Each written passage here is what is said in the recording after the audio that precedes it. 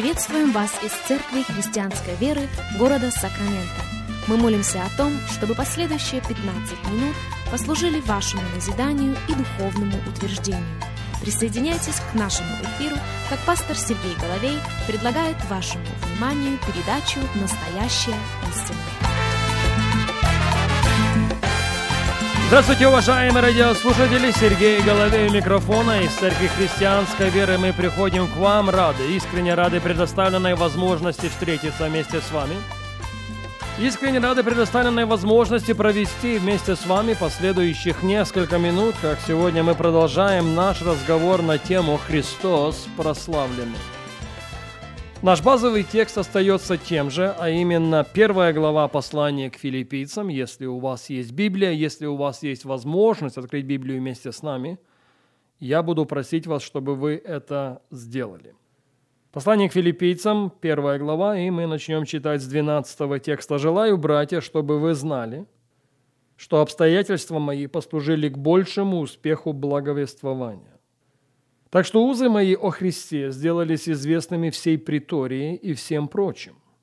И большая часть из братьев Господи, ободрившись узами моими, начали с большей смелостью безбоязненно проповедовать Слово Божие.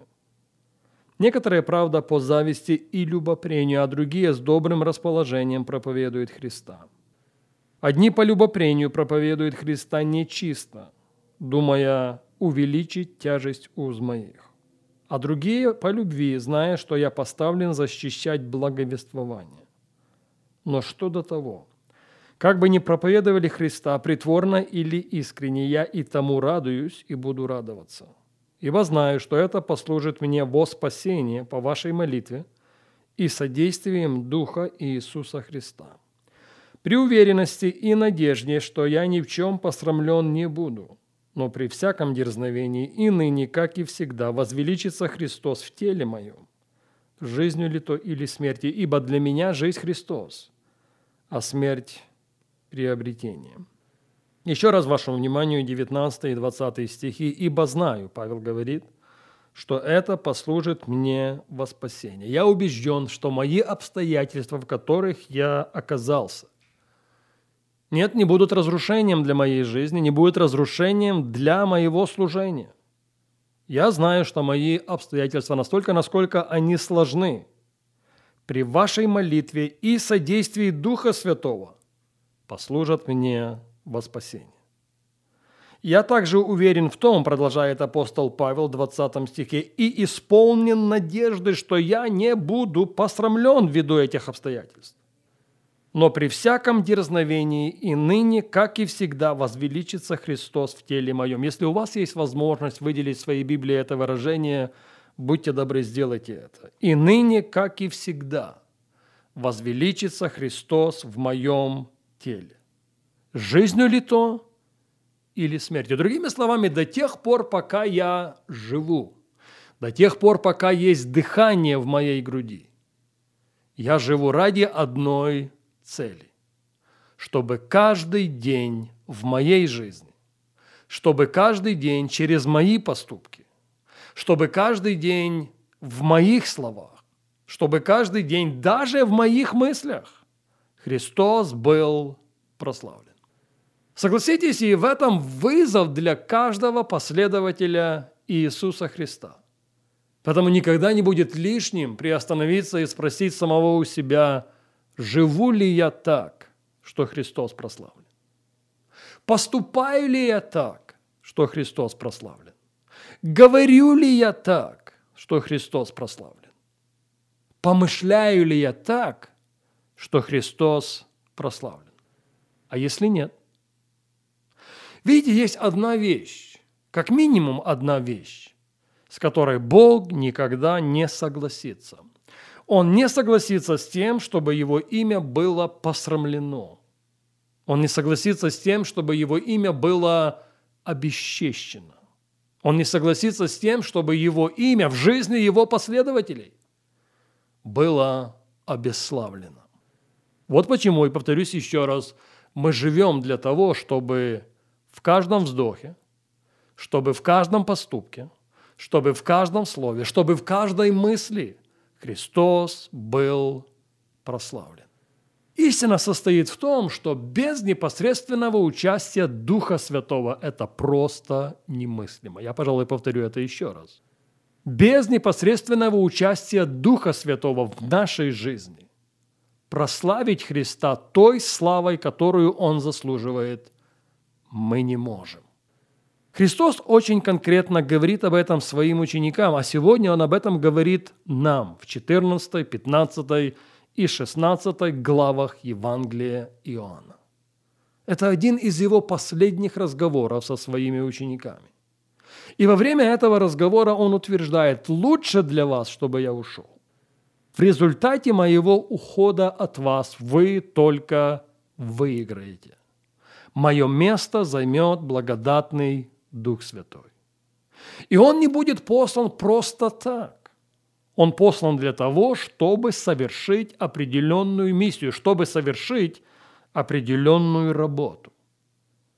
Так вот, в 14, 15 и 16 главах Евангелия Иоанна Христос говорит нам о 7 главных миссиях Духа Святого. Мы начали об этом разговор на нашей прошлой встрече, но никак не будет лишним перечитать эти стихи еще раз.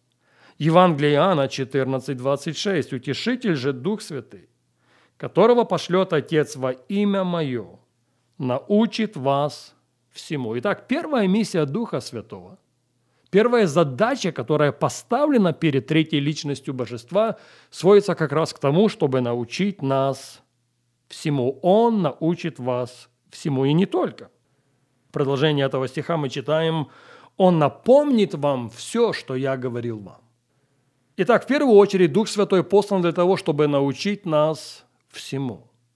Во-вторых, Он здесь для того, чтобы напомнить нам о вещах, о которых говорил Христос. Переходим в 15 главу. Евангелие Иоанна, 15 глава, 26 стих. «Когда же придет Утешитель, которого я пошлю вам от Отца, Дух истины, который от Отца исходит, Он будет свидетельствовать обо мне». Дух Святой здесь для того, чтобы свидетельствовать нам, совершенно верно, для того, чтобы свидетельствовать нам, возрожденным от Божьего Слова, для того, чтобы свидетельствовать нам, людям, на которых печать Духа Святого. Он здесь для того, чтобы свидетельствовать нам о Христе. Он здесь для того, чтобы помочь нам держать наш фокус на Нем и только на Нем. Ведь же мы поощрены взирать на начальника и совершителя нашей веры. Кстати, следующий 27 стих имеет смысл также прочитать. «Также и вы будете свидетельствовать, потому что вы сначала со мною». Переходим сейчас в 16 главу. Евангелие Иоанна, глава 16, 8 стих. «И Он, пришед, обличит мир о грехе, о правде и о суде». Итак, Дух Святой здесь для того, чтобы научить нас всему.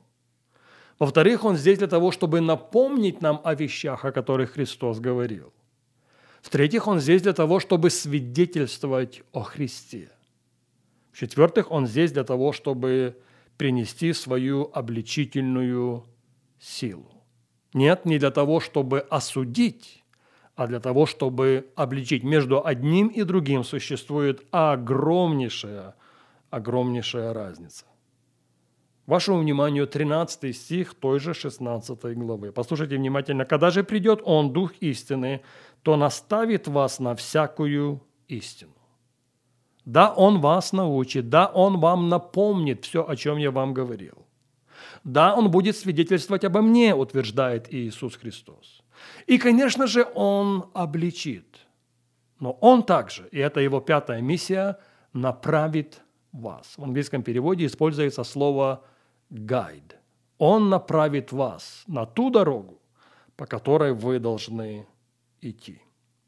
И в продолжении 13 стиха мы читаем: «Ибо не от себя говорить будет, но будет говорить, что услышит, и будущее возвестит вам». 6-я миссия благодатного Духа Святого сводится к тому, чтобы возвестить нам будущее. Но обратите внимание на 14 стих, Евангелие Иоанна 16, 14. «Он прославит меня». Слышите? Дух Святой прославит меня. Дух Святой поможет вам прославить меня. Дух Святой поможет вам жить такой жизнью, в в которой Христос прославлен. Дух Святой поможет вам поступать так, что Христос в этих поступках прославлен. Дух Святой поможет вам говорить так, что в этих словах Христос прославлен. Без Духа Святого, без непосредственного участия Духа Святого мы не можем прославить Христа той славой, которую Он заслуживает. К большому сожалению, время не позволяет нам говорить об этом сегодня. К этой мысли мы возвратимся с вами на нашей следующей программе.